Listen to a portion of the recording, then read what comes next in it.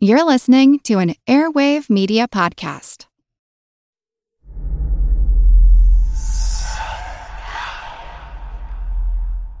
Hey y'all, spooky season is here. And if you're looking for a show to whet your appetite for a little haunted history, then I'd like to invite you to check out Southern Gothic, a chart-topping history podcast that explores some of the most infamous legends, folklore, ghost stories, and hauntings of the American South. We've covered all sorts of stuff from the Bell Witch of Tennessee to the disappearance of the Confederate submarine, the H.L. Hunley, not to mention our deep dives into the local lore of some of America's oldest and most haunted cities, like New Orleans, Charleston, and St. Augustine. So, if you're ready for a little good old-fashioned Halloween storytelling with a commitment to quality historical research, then be sure to check out Southern Gothic today. It's available now on all your favorite podcast apps.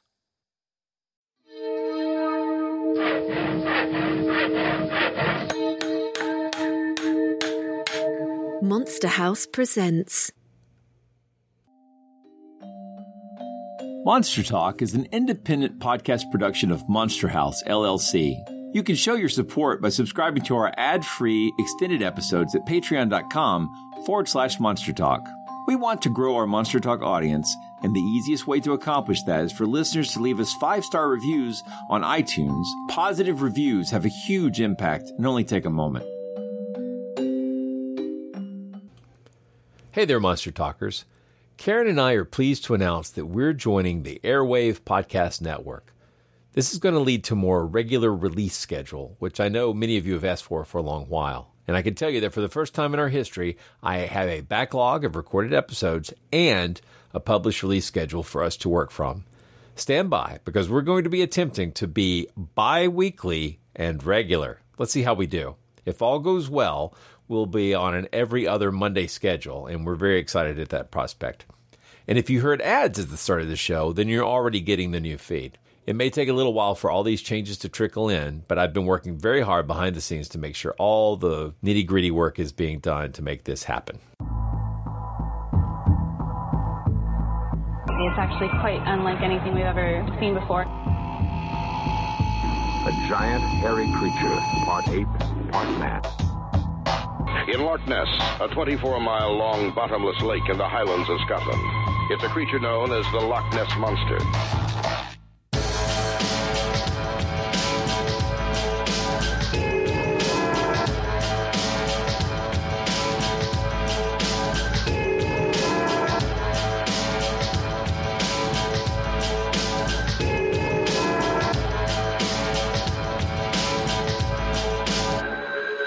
Monster Talk.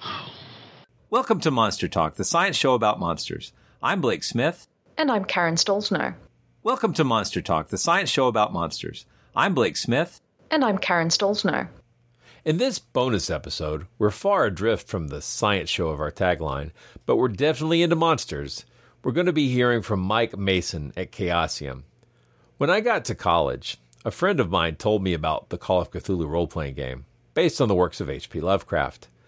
I may have been one of the only one of my friends to come to this game from already knowing his work, but soon we were all saying the nearly unpronounceable names of his pantheon of monstrous, otherworldly evil and rattling off the titles of imaginary books of forbidden knowledge. In short, it was a wonderful primer for my lifelong pursuit of understanding the strange and mysterious kinds of stuff that I don't believe in, but sometimes wished were true.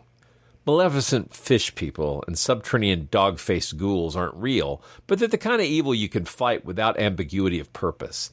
Sure, it's just a game, but it was one that valued research over brash action.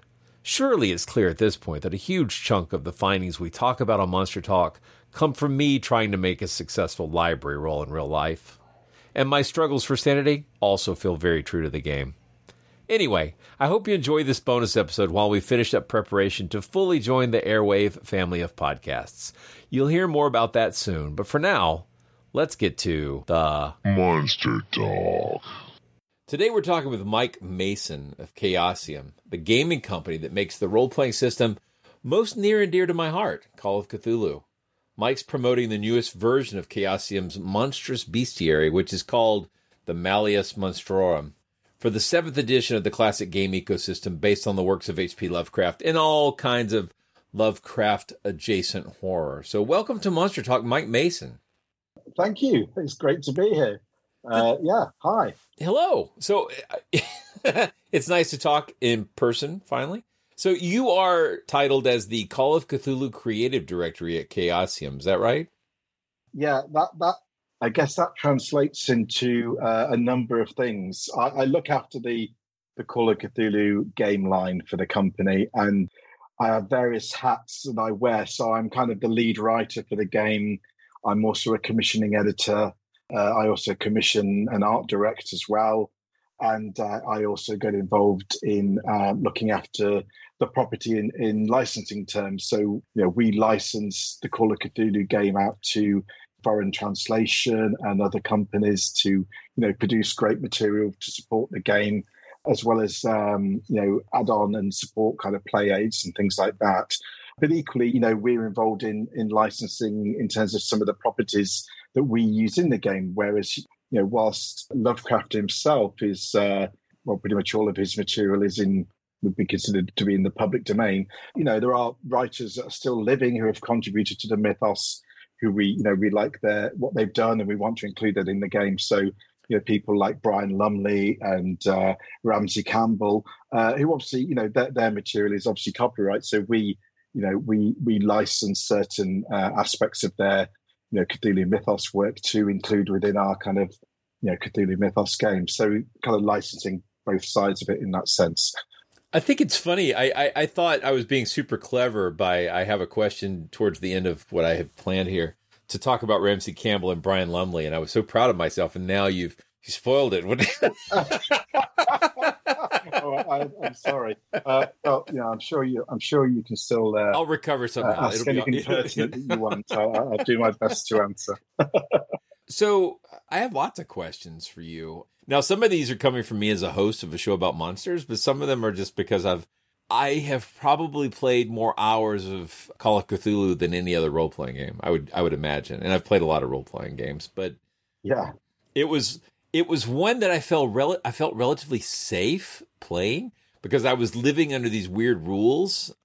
My parents were fundamentalist religious people. They didn't want me playing Dungeons and Dragons or anything like that. And I felt like Call of Cthulhu was pretty much not like that. It was quite different. Yeah. I'm sure I was skirting the rules, but I described the Malleus Monstrorum as being kind of like the monster manual. But since some of our listeners are not role players, maybe we should introduce this hobby. So what is Call of Cthulhu, and how is it different from sort of fantasy role-playing games people might have just sort of picked up from in culture in general? Yeah, sure. Well, the starting point, I guess, is, what is a role-playing game? And that is very much, in one sense, it's a shared story. There is normally one person who kind of runs the game, who's maybe like the referee, gets called various things by different games. In Call of Cthulhu, they're called the Keeper. In Dungeons and Dragons, they're the Dungeon Master. But it's the same kind of role. You guide the story along and present various scenes, encounters, and characters to the players in the game. And the players in the game, they all take on a character. Now, in Dungeons and Dragons, that might be a fighter or a wizard or whatever it may be. But in Call of Cthulhu, you'll play a relatively regular, normal person in a kind of a version of the real world that we live in. So in Call of Cthulhu, if you're playing in a modern day or the 1920s kind of classic era, you could be playing a private detective, you could be playing a librarian, a taxi driver, somebody who works in a store or an office. They're just regular people. And some of them have, expertise in certain things, like a librarian is obviously going to be pretty good at, digging out information, while a private eye may be great, getting information off the street and using contacts. Or you may be a scientist and, your expertise is physics and chemistry. And so you play kind of regular folk in Call of Cthulhu who are basically dropped or presented with dramatic and wild situations they are drawn into And normally that's through some sort of mystery. Starts off as a mystery. Maybe somebody has gone missing, or the museum has been broken into and an item has been stolen. And as a player characters, you are kind of brought into the mystery to try and solve it, basically. And as you get deeper into the mystery, finding clues and information, normally at the heart of the mystery is some sort of, horrific alien horror from the Cthulhu mythos. And that could be a bunch of humans who are kind of worshipping the alien gods of the Cthulhu mythos and working as a kind of cult to, cause something bad to happen. Or it could be the appearance of sort of a monster, from the spaces between the stars has appeared on the earth, and you've got to try and deal with it. And the big difference between Call of Cthulhu and many other kind of games that are more fantasy based is in the fantasy games, you're pretty, most of the time, pretty well equipped to take on monsters and normally kill them in some regard and steal their treasure. Whereas in Call of Cthulhu, you're playing fragile humans who don't get more powerful in terms of their hit points and strength and all that kind of thing. They all stay the same because, like in real life, my health doesn't go up as I get older. It gets worse. So it kind of mirrors that kind of sense of reality, I guess. And so heading into a big fight with these, horrors from Lovecraft stories and so on is normally a very quick way to get yourself killed as a character. So the game kind of presents to you options to sort of say, well, is there another way you can deal with this monster? Maybe you can't kill it because it's immune to bullets and fire. So maybe you've got to think around other ways to, deal with it, which could be, banishing it with maybe trying to find some magic or something that could maybe banish the creature or destroy it. Maybe there's some sort of special warding you can create or find that can kind of imprison it, so at least it's not a problem anymore. So it kind of gets you to think on your feet and present you with kind of information to try and come up with, novel ways to deal with these problems. And sometimes you can't deal with them, and you just have to do the best you can.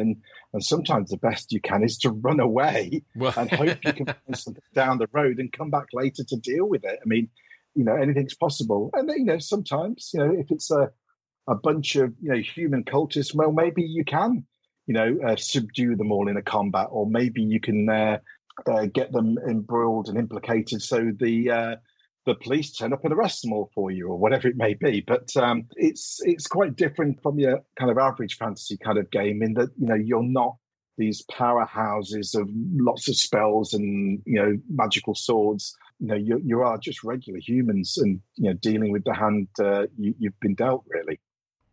Yeah, I keep, as a fan of the H.P. Lovecraft fiction, so many of the stories end up with the protagonist about to die or having gone mad, and it's really rare that there's sort of an explosive finish. And I guess maybe Shadow over Innsmouth might be one, and even that one doesn't really end that way. But there is that scene where the Navy comes in with the big guns. Of all the Lovecraft stories, probably the Dunwich Horror is probably the closest one in terms of what a Call of Cthulhu scenario might look like, because you've got a big kind of monster roaming around on the loose, and the guys can't, they just can't deal with it in terms of fighting it. So they turn to these old tomes of arcane lore, and they find this kind of banishing spell, and they get together and they try and cast this spell to kind of banish the creature. And that's the only way that they can really deal with it. To take it on any other way would probably just mean they all get eaten or something. So yeah, absolutely. It's interesting because, I mean, sort of when I started playing Call of Cthulhu, I was enamored of its setting in the 1920s, in the sort of flapper era. And I knew I was familiar with Delta Green, but I hadn't played that. And now, correct me if I'm wrong, but that's like a separate gaming company, or is that's not actually part of Chaosium, right? The Delta Green stuff, right? That's right. Yeah. Originally, Delta Green was originally a setting and source material for the Call of Cthulhu game. It was done under license by a company called Pagan Publishing. And that was some years ago. And over time, what the guys at Pagan Publishing did was to kind of basically design their kind of own version of the game that they wanted to kind of create around the setting that they'd made, which is a very much a modern day setting where you are playing in this kind of government conspiracy dealing with the cosmic horrors and so forth. And so now it's become its own kind of separate game and is unconnected to Call of Cthulhu in that way. Although there is a lot of historical crossover, and indeed, whilst Delta Green is sort of set in the modern day, the materials can be used in Call of Cthulhu, and likewise, some of the materials in Call of Cthulhu could be used for Delta Green. It shares a common heritage, I guess, in that way. Yeah. Because I mean, at the end of the day, Call of Cthulhu is a very generic game system, as you say. The kind of classic period of play for most games is that kind of 1920s, 1930s era with the Roaring Twenties, because it's very evocative and fun to play in. But equally, the rule book for Call of Cthulhu gives you everything you need to play in the modern day. If you want to do it in the modern day, and we have supplements for setting the games in the Wild West, in Victorian Europe, in England. We've even got one for the Dark Ages, around 900 AD. And so, it's a very versatile system in terms of being able to adapt to different eras of play. And because the beauty of the Cthulhu mythos is that it exists across time. So wherever you are, the horror still lurks in the darkness, kind of thing. Exactly. And can you talk a little bit about going insane? Because I think one of the mechanics that I think most people who've played the game find to be most distinctive is this sort of sanity mechanic and the roll around. Does seeing this stuff drive me mad? Yeah, Call of Cthulhu was kind of the, certainly the first game, kind of that got a lot of press about it, that went beyond a character having hit points, having life points in a sense. And it has those, but also every character has sanity points, because as if you read the kind of the fiction the game is kind of, it derived from the kind of Lovecraftian stories, as you said earlier, where the kind of protagonists in the stories, they don't normally necessarily die, but they kind of they go insane through the contact they have with the alienness, the cosmic horror of the Cthulhu mythos. And so the sanity mechanic kind of mirrors that literary aspect, and it kind of signifies the corruption of the human mind by the Cthulhu mythos. And so as a character encounters the Cthulhu mythos in its various shapes and forms, you actually lose sanity points. And at certain losses of sanity points, they trigger madness in the character. And there's a thing in the game called a bout of madness, where a character kind of, effectively a player loses control of their character temporarily for a short time, and the character does something, acts out of character and does something potentially risky and harmful to themselves and to their comrades, while they're, while having faced some horror from the Cthulhu mythos. And ultimately, just like if a character loses all of their hit points, their character is effectively, physically dead.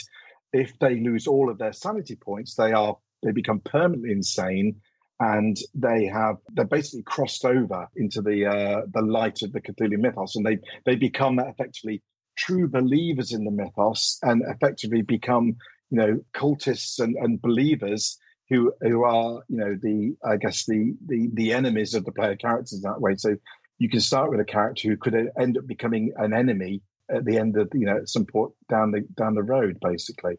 Yeah, it's very much the Cthulhu mythos is humanity can learn and can get great power from the Cthulhu mythos, but its touch is burning, and the more you hold on to it, the more it burns away your humanity, basically. I have to say, as someone who's done decades of paranormal research, even as a skeptic and a non-theist, I think those give you some defense, but this stuff does have an impact on your mental health. I really believe that.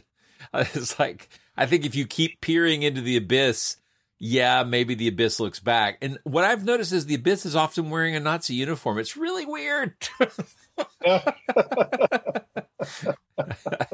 I don't know what to make of that, but I think this is a good mechanic. I really do.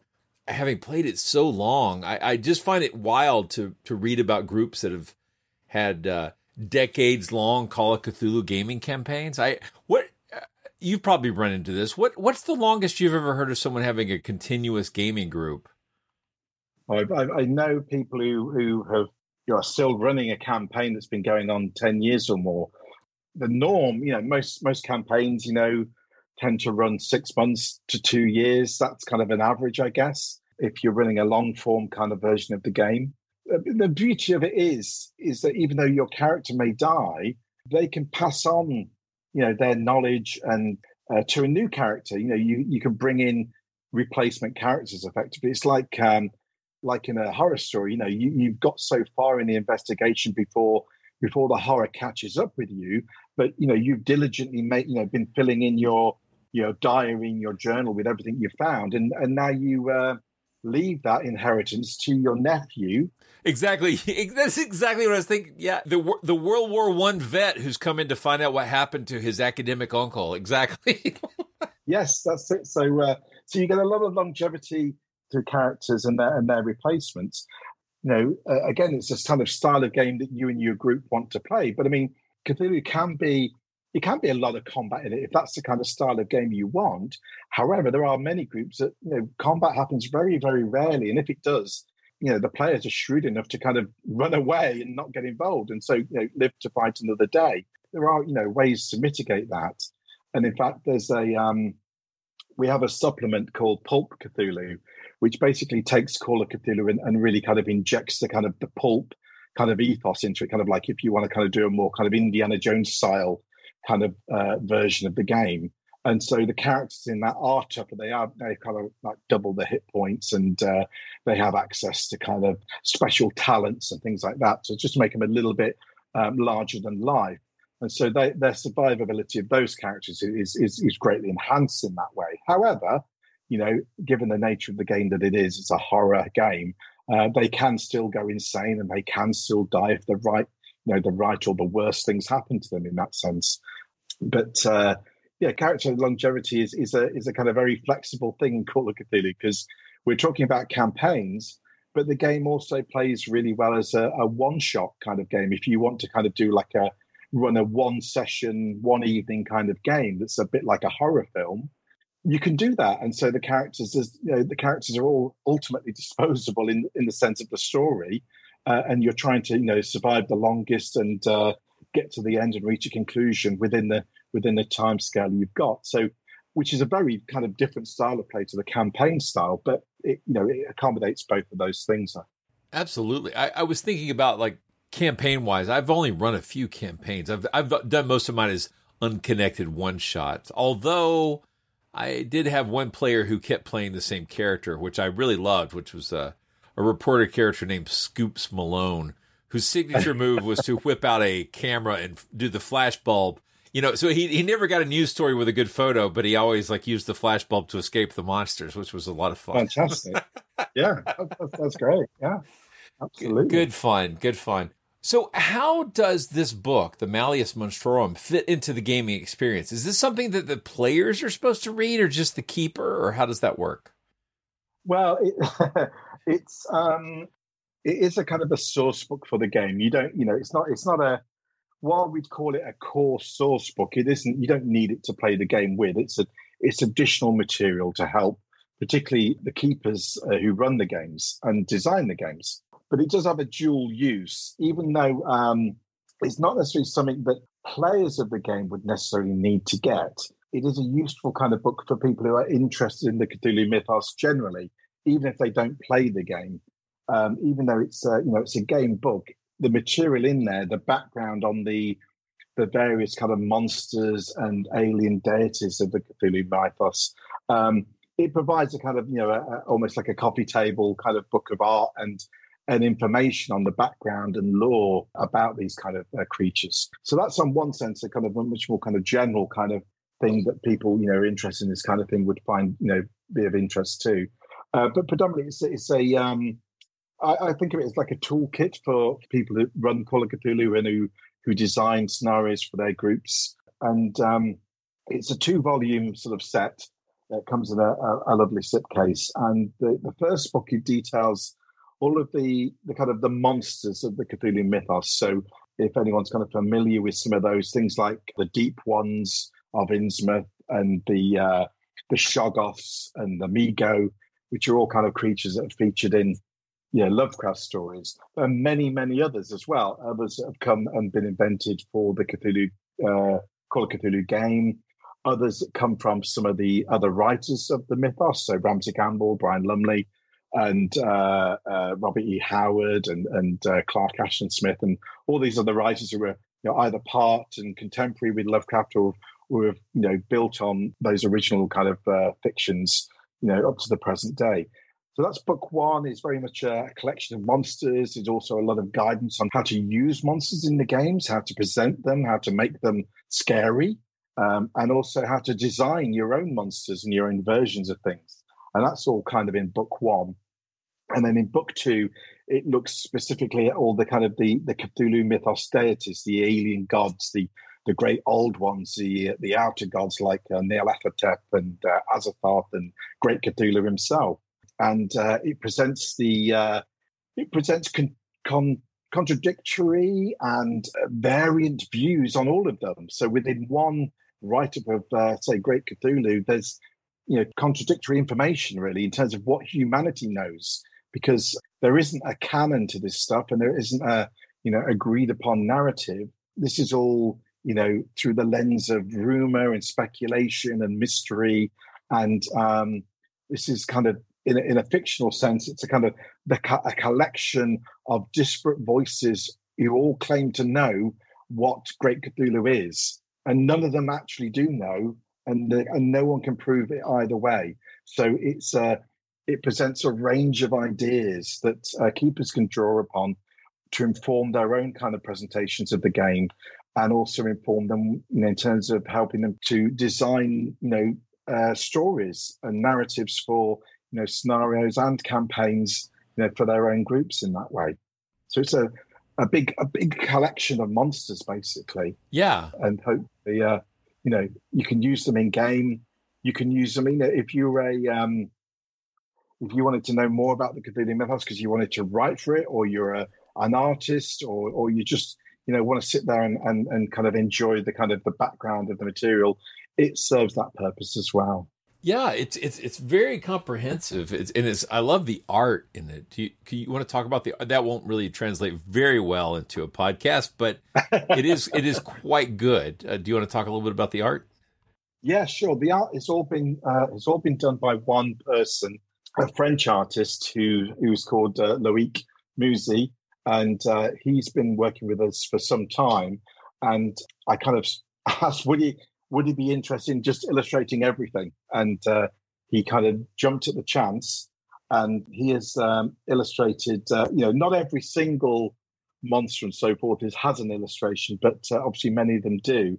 And Loïc has, done a range of, full color and grayscale pieces for the books, and kind of trying to show some sense of visually what they look like, but obviously doing his own kind of spin on it as well, because as I try to say in the books themselves, when a human sees something from the Cthulhu mythos, they may see something slightly different to the person standing next to them, because they may be multidimensional, and you only see certain aspects and your mind latches onto what you can make sense of. So you might see a snake-headed wolf, and the person next to you might see some sort of giant, crocodile with the head of a bird. I don't know.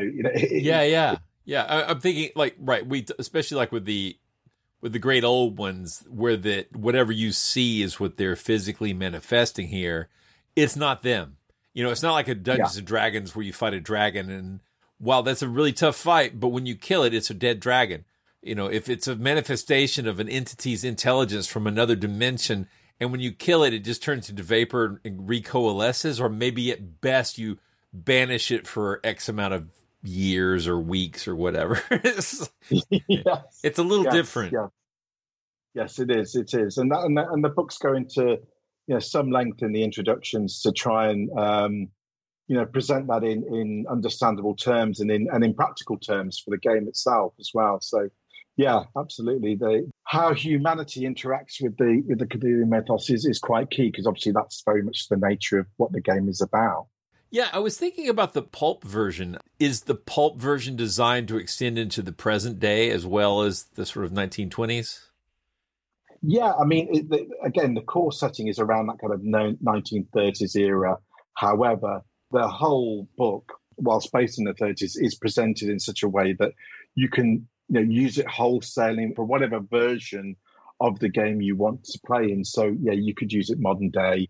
Equally, you could use it, in the Gaslight era, Victorian England, and obviously it does work pretty well with the Down Darker Trails Wild West setting, where you've got dueling pistols and quick draws and all that kind of thing that kind of fits very well in that pulp vein. So yeah, it works across the game and its kind of iterations. Outstanding. And I know as a business you have to be concerned about keeping track of your intellectual property and all that sort of thing. But at the same time, Lovecraft himself worked collaboratively and supported so many writers and seemed to freely allow his creatures and sort of approach to this kind of fiction to be shared, that I know you've got a responsibility to, focus on intellectual property protection, but at the same time, I love how the game lends itself to incorporating monsters from films you just saw or horror stories you just read. It's like, it's super handy to have a book full of all those monsters.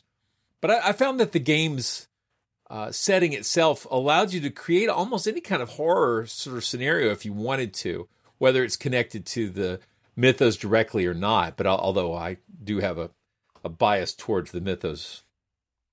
Yeah, no, absolutely. At the very heart of the game, it's a horror role playing system, and if you want to not use the Cthulhu mythos in any way, and you want to focus on what you might call traditional folklore monsters like werewolves and vampires, well, you can do. I mean, you can set up you could do a version of Dracula or whatever horror film you want to name or fiction, and use the game as a vehicle to do that. And likewise, you want to create your own kind of setup, your own kind of mythos, then again, the game can accommodate that and does. And in fact, we recently released a new campaign for the game called The Children of Fear, written by a colleague of mine, Lynn Hardy. And that is set in the 1920s, and it's set across China, India, and Tibet. And in the introduction to that campaign, it presents the kind of who the villains are of the campaign. What's the secret behind it all, and what's actually going on that the players have got to discover. And it actually presents it in a number of options for the keeper, and you can do a Cthulhu mythos option, and that's kind of spelled out. But equally, you can play it without any Cthulhu mythos involvement and just focus on the kind of the esoteric lore of that particular, of the cultures in that particular region, and play it as a kind of like an occult horror rather than a Cthulhu mythos horror campaign.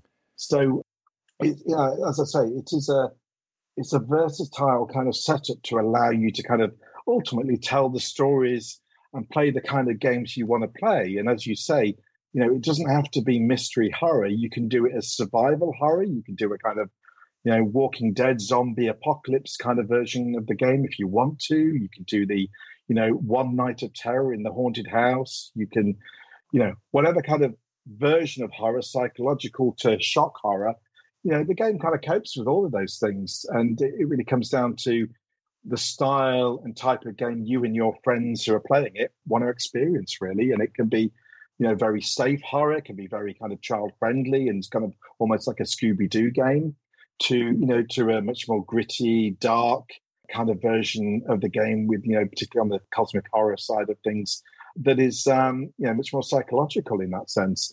And that will all vary on who the players are and, as I say, the kind of game they want to share together. Ultimately, though, it is a game and it is meant to be fun, even if the fun is being scared or the fun is, pretending to be scared.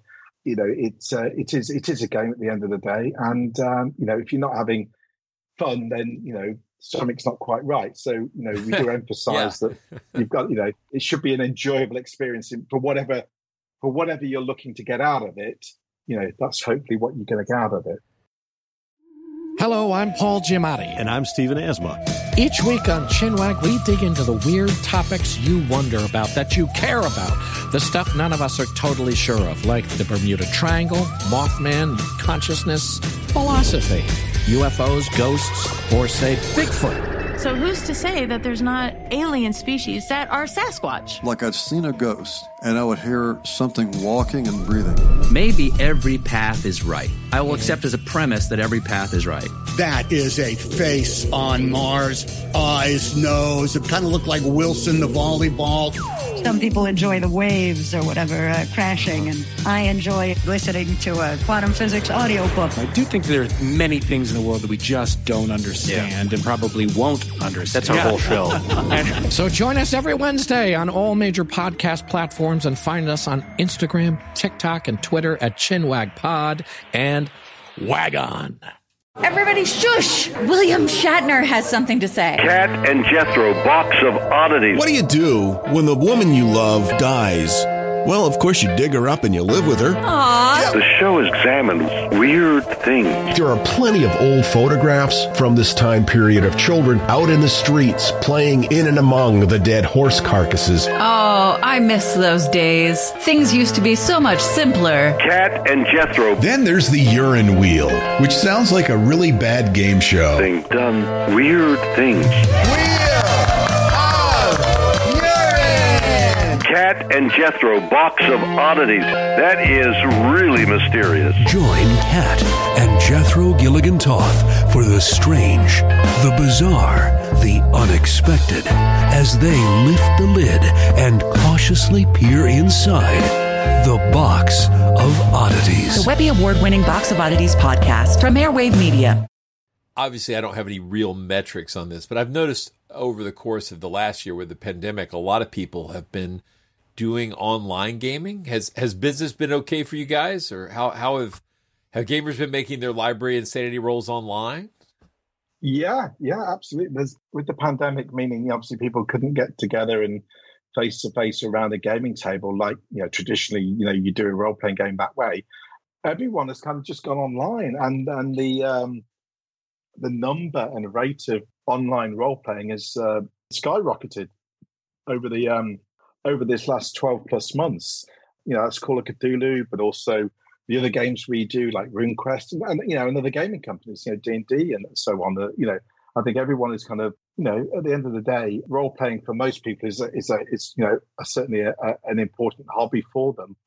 And whenever bad things happen in real life, the one thing you try and hold on to before you let it, before it goes, is the hobby you love and what you do with your friends in that way. And so people have found ways to do that online, either using a purpose-built kind of role-playing platform like Roll20 or Fantasy Grounds and so on, or just using Zoom or Skype to do an audio-only game or a video, an online video game, or using Discord. There's so many ways to do it. And because Call of Cthulhu isn't a kind of a tactical combat game, you don't actually need to have a battle map and representational miniatures to move around on the screen.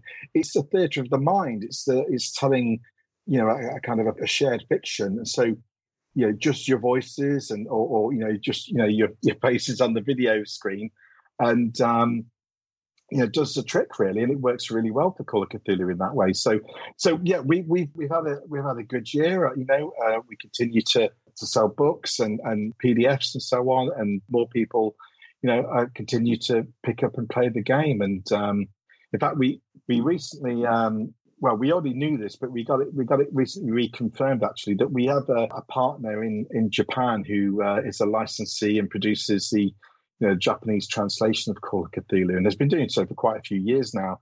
And we're blown away to find out that Call of Cthulhu is the biggest role-playing game in Japan. Wow. And what's even cooler is that actually the majority of people that play Call of Cthulhu are women in Japan. There's more women playing role-playing games Call of Cthulhu than than there are males, which in North America and England, it tends to be, the other way around. But the female gamers are certainly the majority for Call of Cthulhu in Japan.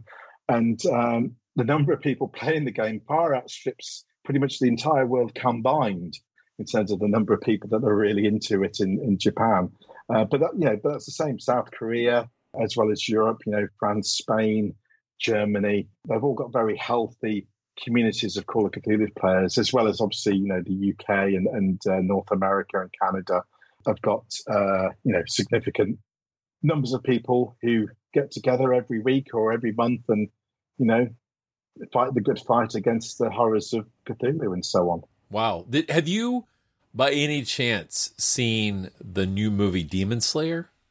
I haven't. No. So it's an anime film. My kids just went nuts for the anime series, which is streaming online. I don't know. There's one season of it, but they made this movie, and it's a fascinating world. It's like set in turn of the century, 19th to 20th century Japan. And there's a secret corps of demon slayers who are fabulous swordsmen with magic swords who are hiding among the sort of 1910 to 1915 Japan, hunting down demons. All the demons derive from a single demon who's infecting people. And it's kind of vampiric in nature. But this movie is about the protagonists of the cartoon series hopping on board a train, and then on the train, a demon exists on the train that's using the ability to send people into a dream world and then fight them in their dreams to suck out their life force while they're sleeping. Oh my gosh, it is the most disturbing Lovecraftian thing I've seen in years. It is amazing. And and the visuals fit right into this milieu. I highly recommend it. Although I don't think the film would make a lick of sense if you haven't seen the first season of the show. But it's getting incredible ratings. But I could totally see how this would fit right into a campaign. And I've done homebrew scenarios based on like Evil Dead 2 and Army of Darkness, which I think would probably those would fit into the pulp world, I guess, considering how indestructible Ash is as a protagonist. Oh yeah, I mean, yeah, certainly that would work really well. What's making me smile about the what you've just been describing about the Demon Slayer film? It sounds really cool. I would definitely have to check it out. It reminds me. I mean, obviously it's somewhat different, but there's an epic campaign for Call of Cthulhu which is called Horror on the Orient Express. Exactly. Where you journey on the Orient Express in the 1920s across Europe, and towards the end of the campaign, the monsters and so forth, they're on the train with you, and there's certainly an episode in that campaign where you I think there's a couple actually where you head into the land of dream and have nightmares, and what happens in those nightmares can affect you.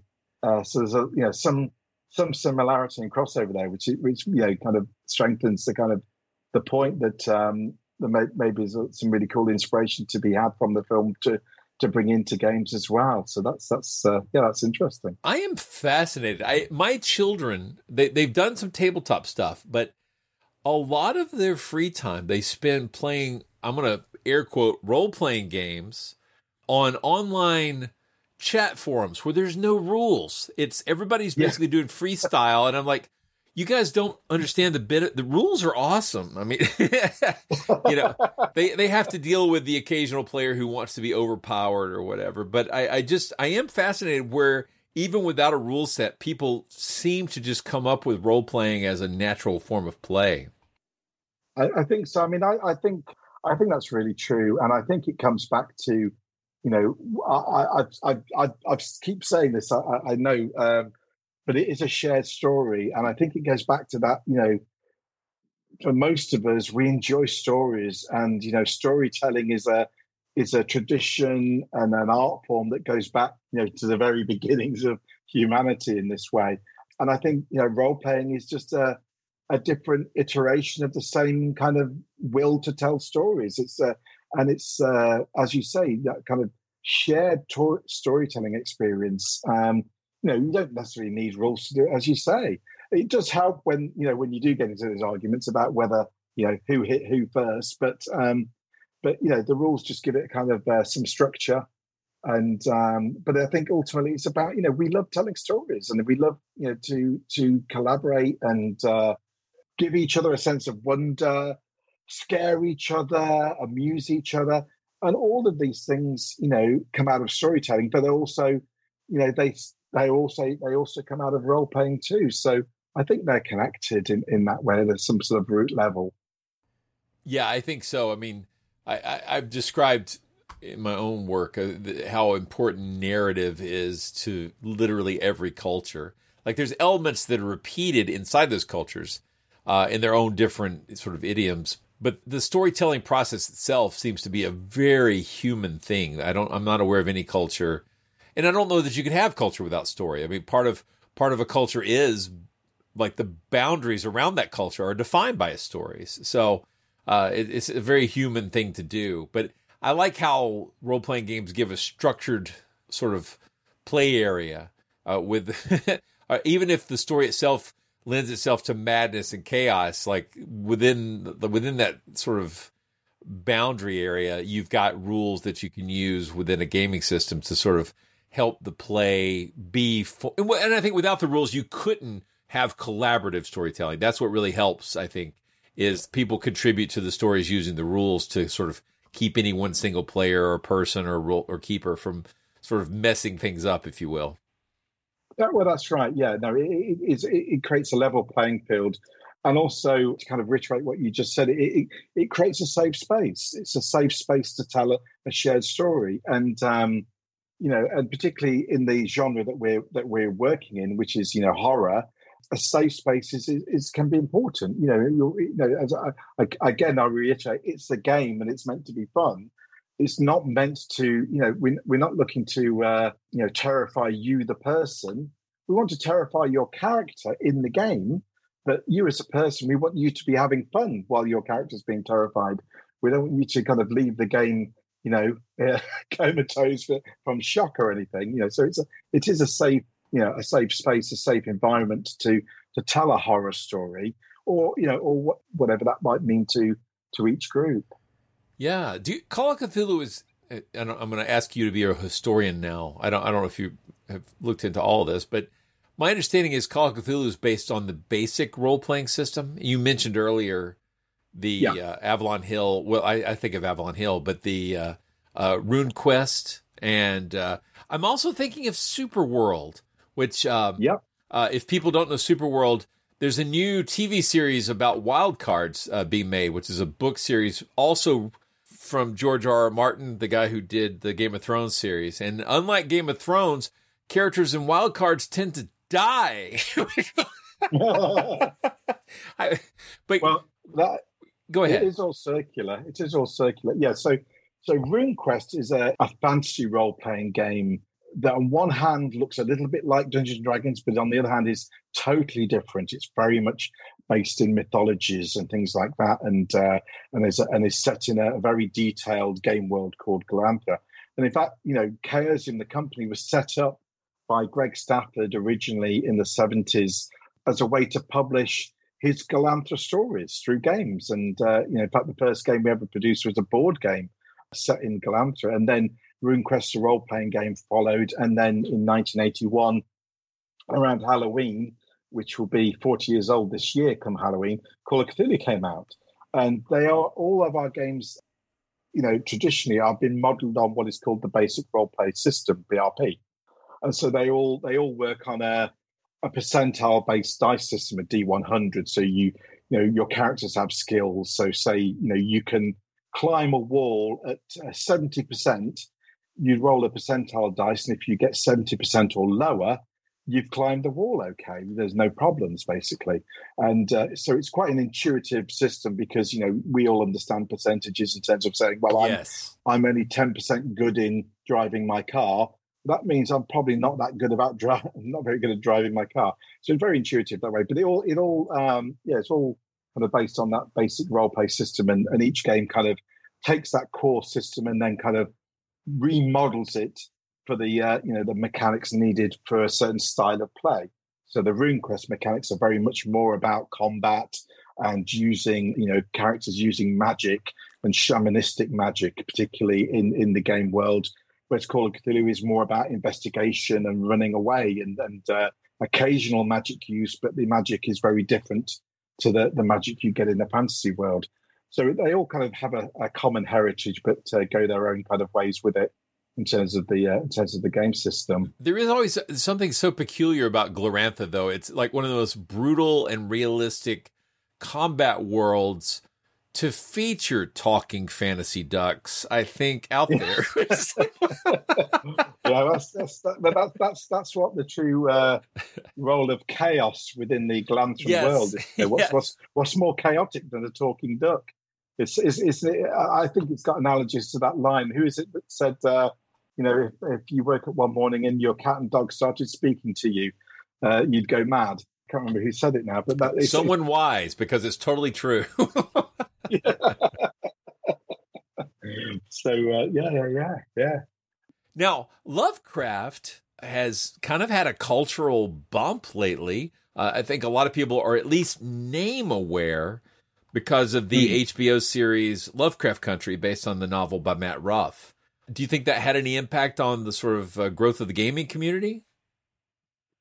Maybe. I have to say I don't honestly know. I think back in the 80s, the Call of Cthulhu game and the films of like Reanimator and From Beyond did a lot to kind of awareness of Lovecraft stories. I think that tends to be common wisdom on the academic side in terms of how Lovecraft fiction and Lovecraft Circle have become better known, and the kind of the Cthulhu meme in terms of Cthulhu plushie dolls and that kind of thing. I think they had their start in the early 80s, but certainly I think this new bump, which I think is brilliant, in the last few years, we've had this bump in kind of almost in reaction to Lovecraft as a, make no bones about it, as a man in the 1920s and 30s. He was a racist, and some of his fiction, is unpleasant in that terms. But, like many, historical fiction writers, we can still, enjoy the stories and the ideas in terms of what, the creativity and the positive side of that work, while still, understanding that the actual person that wrote them is somebody, you probably wouldn't want round for dinner in that way. And certainly, Lovecraft's no different to people, Robert E. Howard and so forth, who may have had views we wouldn't necessarily just, agree with these days, or even then, really. And so this kind of bump with Lovecraft Country, and we've seen, new voices and a really kind of diverse set of voices really now coming to kind of respond to Lovecraft. Yeah. And so that's new energy to it and new light on, some of the original kind of material and the ideas of the Cthulhu mythos, and really, opening that up for a wider audience and interpretation. So, not just Matt Ruff, but we've had Victor LaSalle, who did LaValle, yeah, the Ballad of Black Tom. I have to say about Victor LaValle. I don't know if he still listens to the show, but he used to at least listen to the show, and he kindly mentioned us in a New York Times review, which I just absolutely love. Oh, wow. But the Ballad of Black Tom is such a beautiful retelling of the horror at Red Hook, flipping everything on its head. It's so good. Yeah. I'm a big fan of that, and I just think it's high time that a wider selection of diverse voices, not only in fiction and new media like TV series and films, but also coming into role playing. So we're very, I work with a number of people and encourage people to write for role playing games who come from different cultures and different backgrounds to me, certainly, who can bring new eyes and new thoughts to not only to the game but to the heritage of the game and the scenarios and campaigns. So I think that's all. It makes everything stronger and great and interesting, to be honest. So I think more the merrier in that way, I think. Another thing that's happened recently was the Stranger Things, which made, at least during season 1, Dungeons & Dragons was a big part of the show.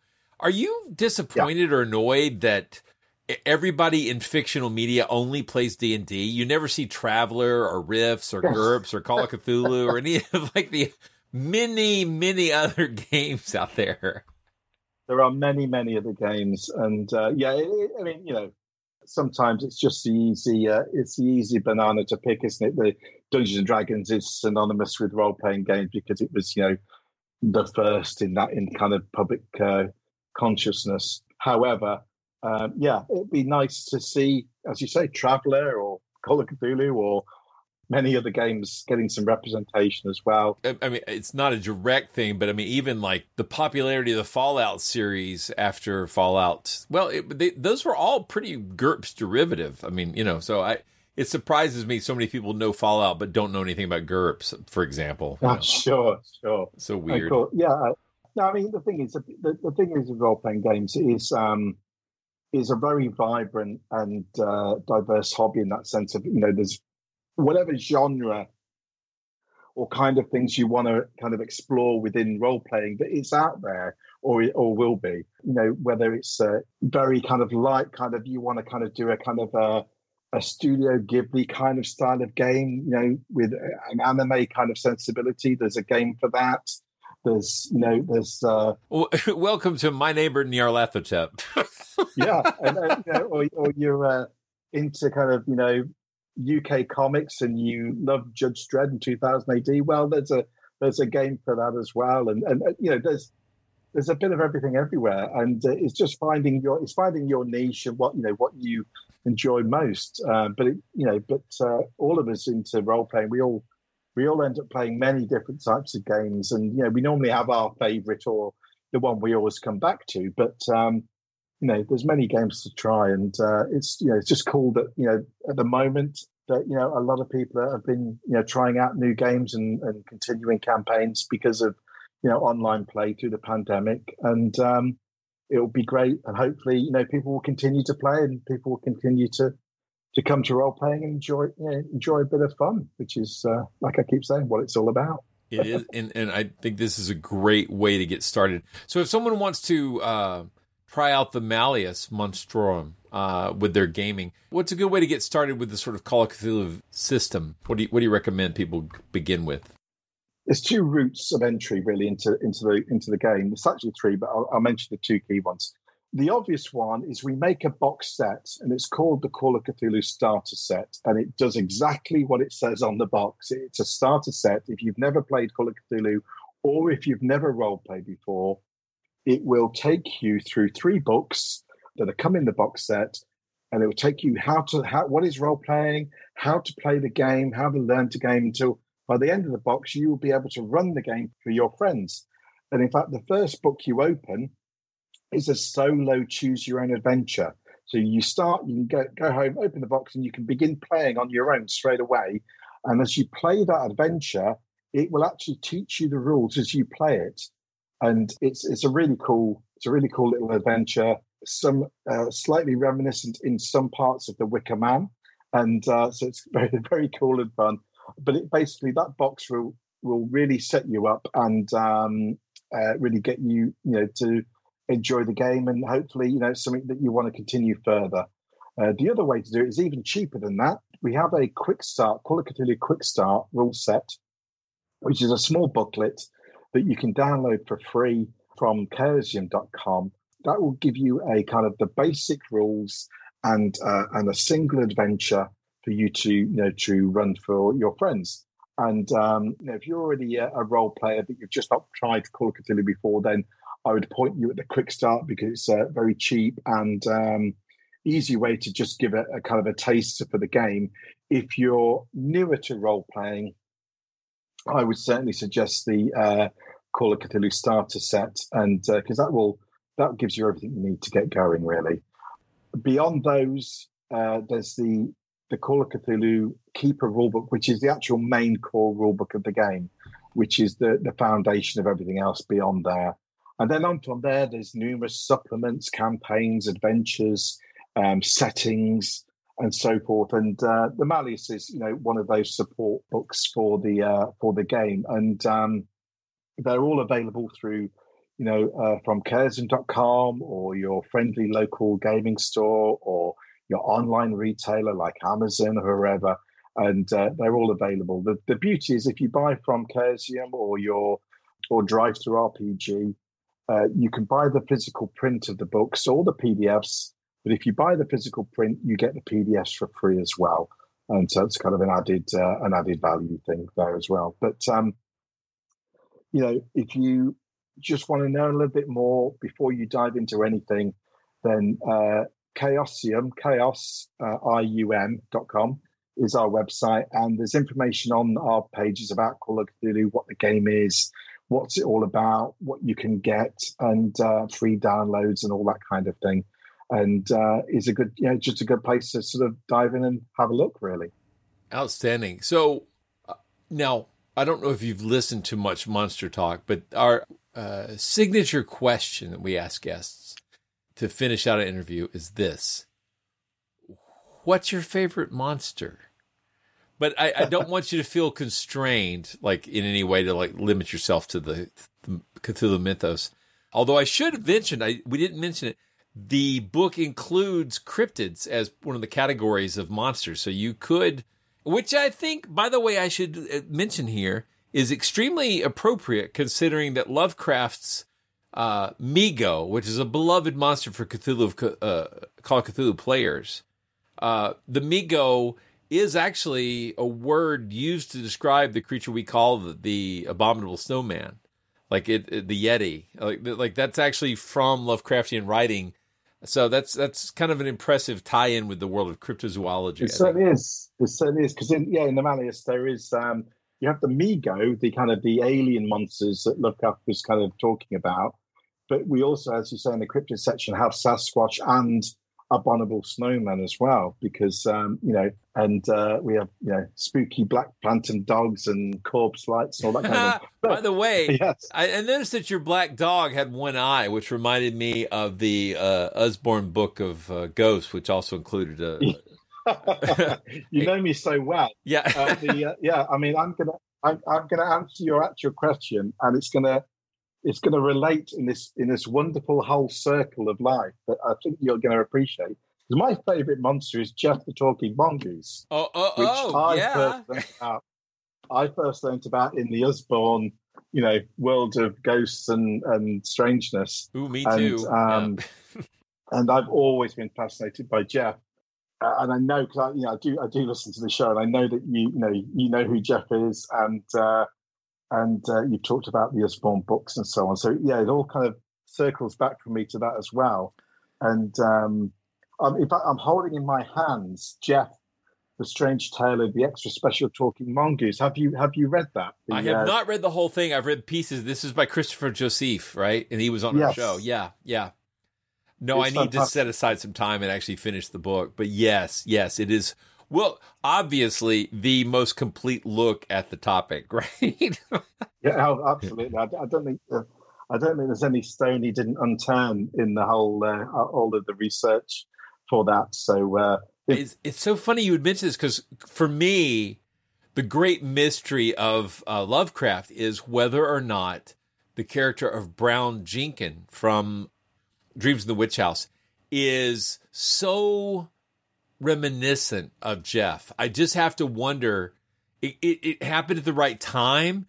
It could have been based on Jeff. I just don't know. There's no proof that Jeff appeared in the newspapers at the time in Providence or in that area. So I just would love to know for sure if Lovecraft was inspired by that. I think, it seems so plausible that it was. I mean, as you say, there's no one as yet has found any evidence to say that it definitely was, but I think in my heart, I'd like to think that possibly it was, because it just seems so, such a natural link between the two. And just wouldn't it be cool if that was actually the case? So I choose to believe it was. That is lovely. It would make perfect sense. It's kind of fun to imagine Lovecraft reading a newspaper account or listening to the wireless and hearing a story of it. It's just like knowing he overlapped so heavily with Nandor Fodor and Harry Price. It's like, those guys. both of those guys would have fit right in with his stories. I think that would have been absolutely. I mean, I finished reading the book, and I was actually going to a games convention the following weekend, and I wasn't sure what to run, so I just ended up running a version of Jeff, the role-playing game for Call of Cthulhu, for this session. I actually changed it from a mongoose to a strange squirrel-like creature. I didn't call him Jeff. I have it on the Isle of Man, but I just didn't. I just changed some of the names and so forth. And but this had it convoluted into the Cthulhu mythos for the game, and that went pretty well. It was great. It was good fun, and it kind of gave me the idea for a book that we're going to bring out. Not yet, but down the road. It's not a big jump from the Voorish sign to the Voiri sign. So yeah, that makes sense. We're going to do a collection of Call of Cthulhu scenarios, using the premise of folk horror and kind of, where the Cthulhu mythos may be involved, but it's a kind of a watered down version almost, and is much more focused on the kind of the tradition of, folk horror. So whether, Jeff might make some sort of appearance in that, perhaps, who knows? We'll see what happens.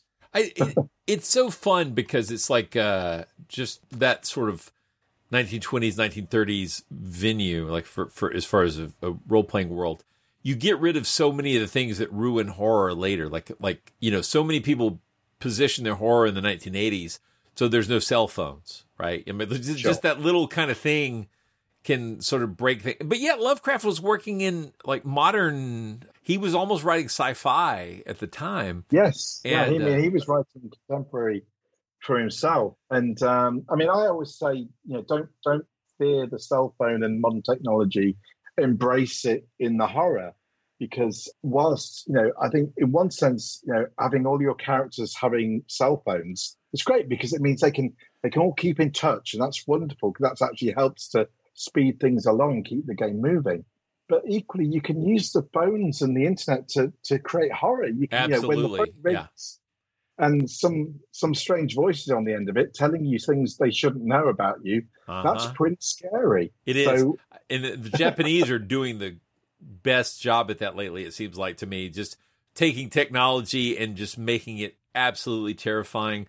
Things they're doing with cell phones, and a call comes in from a number you don't recognize, or a website you don't understand. They're doing a lot of things in Japanese horror to sort of remind you that technology is no protection against the chaos of the universe. And I think that's a lovely message.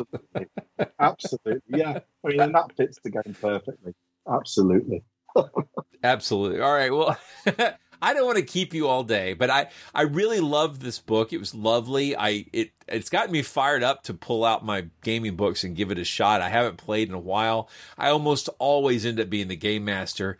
But I think it was second or third edition talked about the importance of the onion when you tell a story. Yeah. Like, no matter what you dig down to, if you think you've reached the bottom, you're wrong.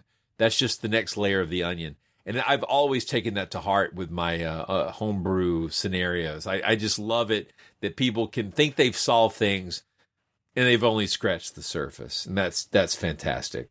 Absolutely. No, that's the kind of core advice we still have in the rule book about, your mystery is an onion, and each clue takes away one layer, but there's always a layer beyond it. Exactly. There is no bottom. Yeah. You get deeper in the revelation, and the horror just gets deeper and harder and more frightening. Yeah. So, it's a great little tool to think about when you're running games. So yeah, well, I hope you do get a chance to put the gaming hat on again, and even do a little bit here and there. And certainly,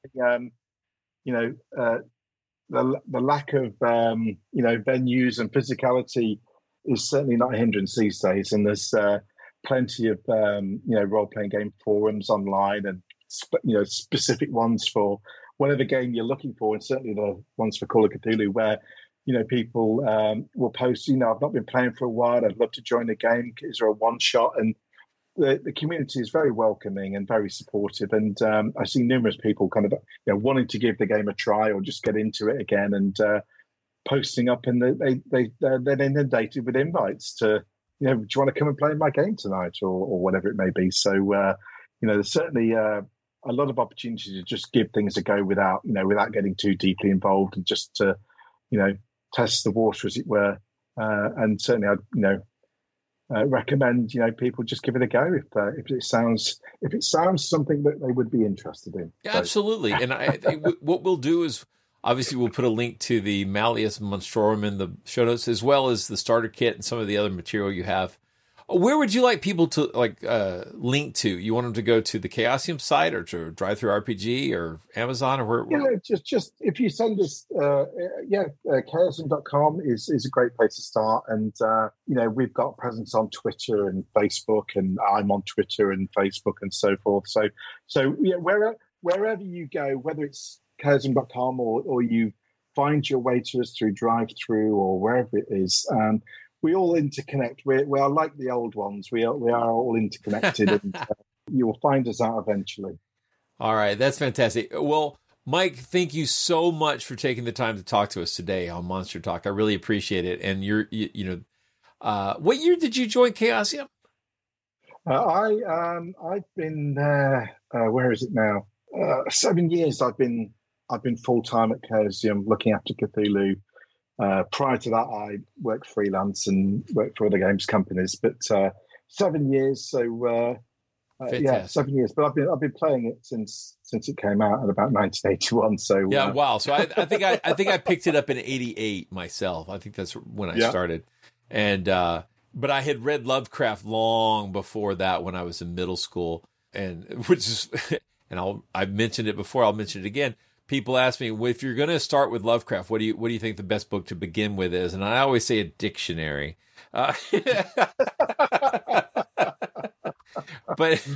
once you get beyond his vocabulary choices, I think there's a lot to be enjoyed there. So, and this game is a great way to take that enjoyment to the next level and make it part of your own imaginary experience, which is just so much fun. So I really appreciate it, and thank you for all you guys do over there.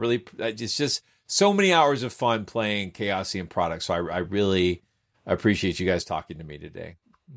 Oh no, it's been an absolute pleasure, Blake, and thank you very much for the invite to come on and talk games and Cthulhu with you. It's a privilege. So thank you very much. Did you actually answer the question? You went with Jeff the Talking Mongoose, didn't you? Okay, cool. I did go. Yes. Yeah. All right. So okay, just making sure. I was like, all right. No, fantastic choice for sure. All right.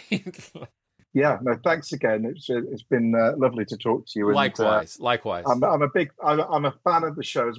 So it's been a real pleasure for me to just shoot the breeze. So fantastic. Well, this has all been good stuff. Maybe one day I'll get to the UK as well. It'll happen. I'm sure of it. All right. Oh, sure. Yeah. Well, take care, and I'll hopefully speak to you again soon. All right. Sounds good. See ya. Monster Talk. You've been listening to Monster Talk, the science show about monsters. I'm Blake Smith. And I'm Karen Stolzno. Today, you heard an interview with Mike Mason of Chaosium discussing the new 2-volume monster encyclopedia for the role-playing game Call of Cthulhu. Links to the books and many other things that we talked about are in our show notes. Check them out. We hope you've enjoyed this episode of Monster Talk. Each episode, we strive to bring you the very best in monster-related content with a focus on bringing scientific skepticism into the conversation. If you enjoy Monster Talk, we now have a variety of ways to support the show, all with convenient links at monstertalk.org/support. That's monstertalk.org/support. We have links there to our Patreon page as well as a donation button. Another great way to support the show is to buy books from our Amazon Monster Talk wish list, which directly helps us with our research. We love used books very much, so don't feel compelled to buy new ones, and we love Kindle so we can share our digital libraries with each other. And finally, without spending any money at all, you can support us by leaving a positive review at iTunes or wherever you get your podcasts. Positive reviews help keep us visible in iTunes, which is a great way to help us find new listeners. And please share our show on your favorite social media platforms. Monster Talk theme music is by Peach Stealing Monkeys. As always, thank you for listening.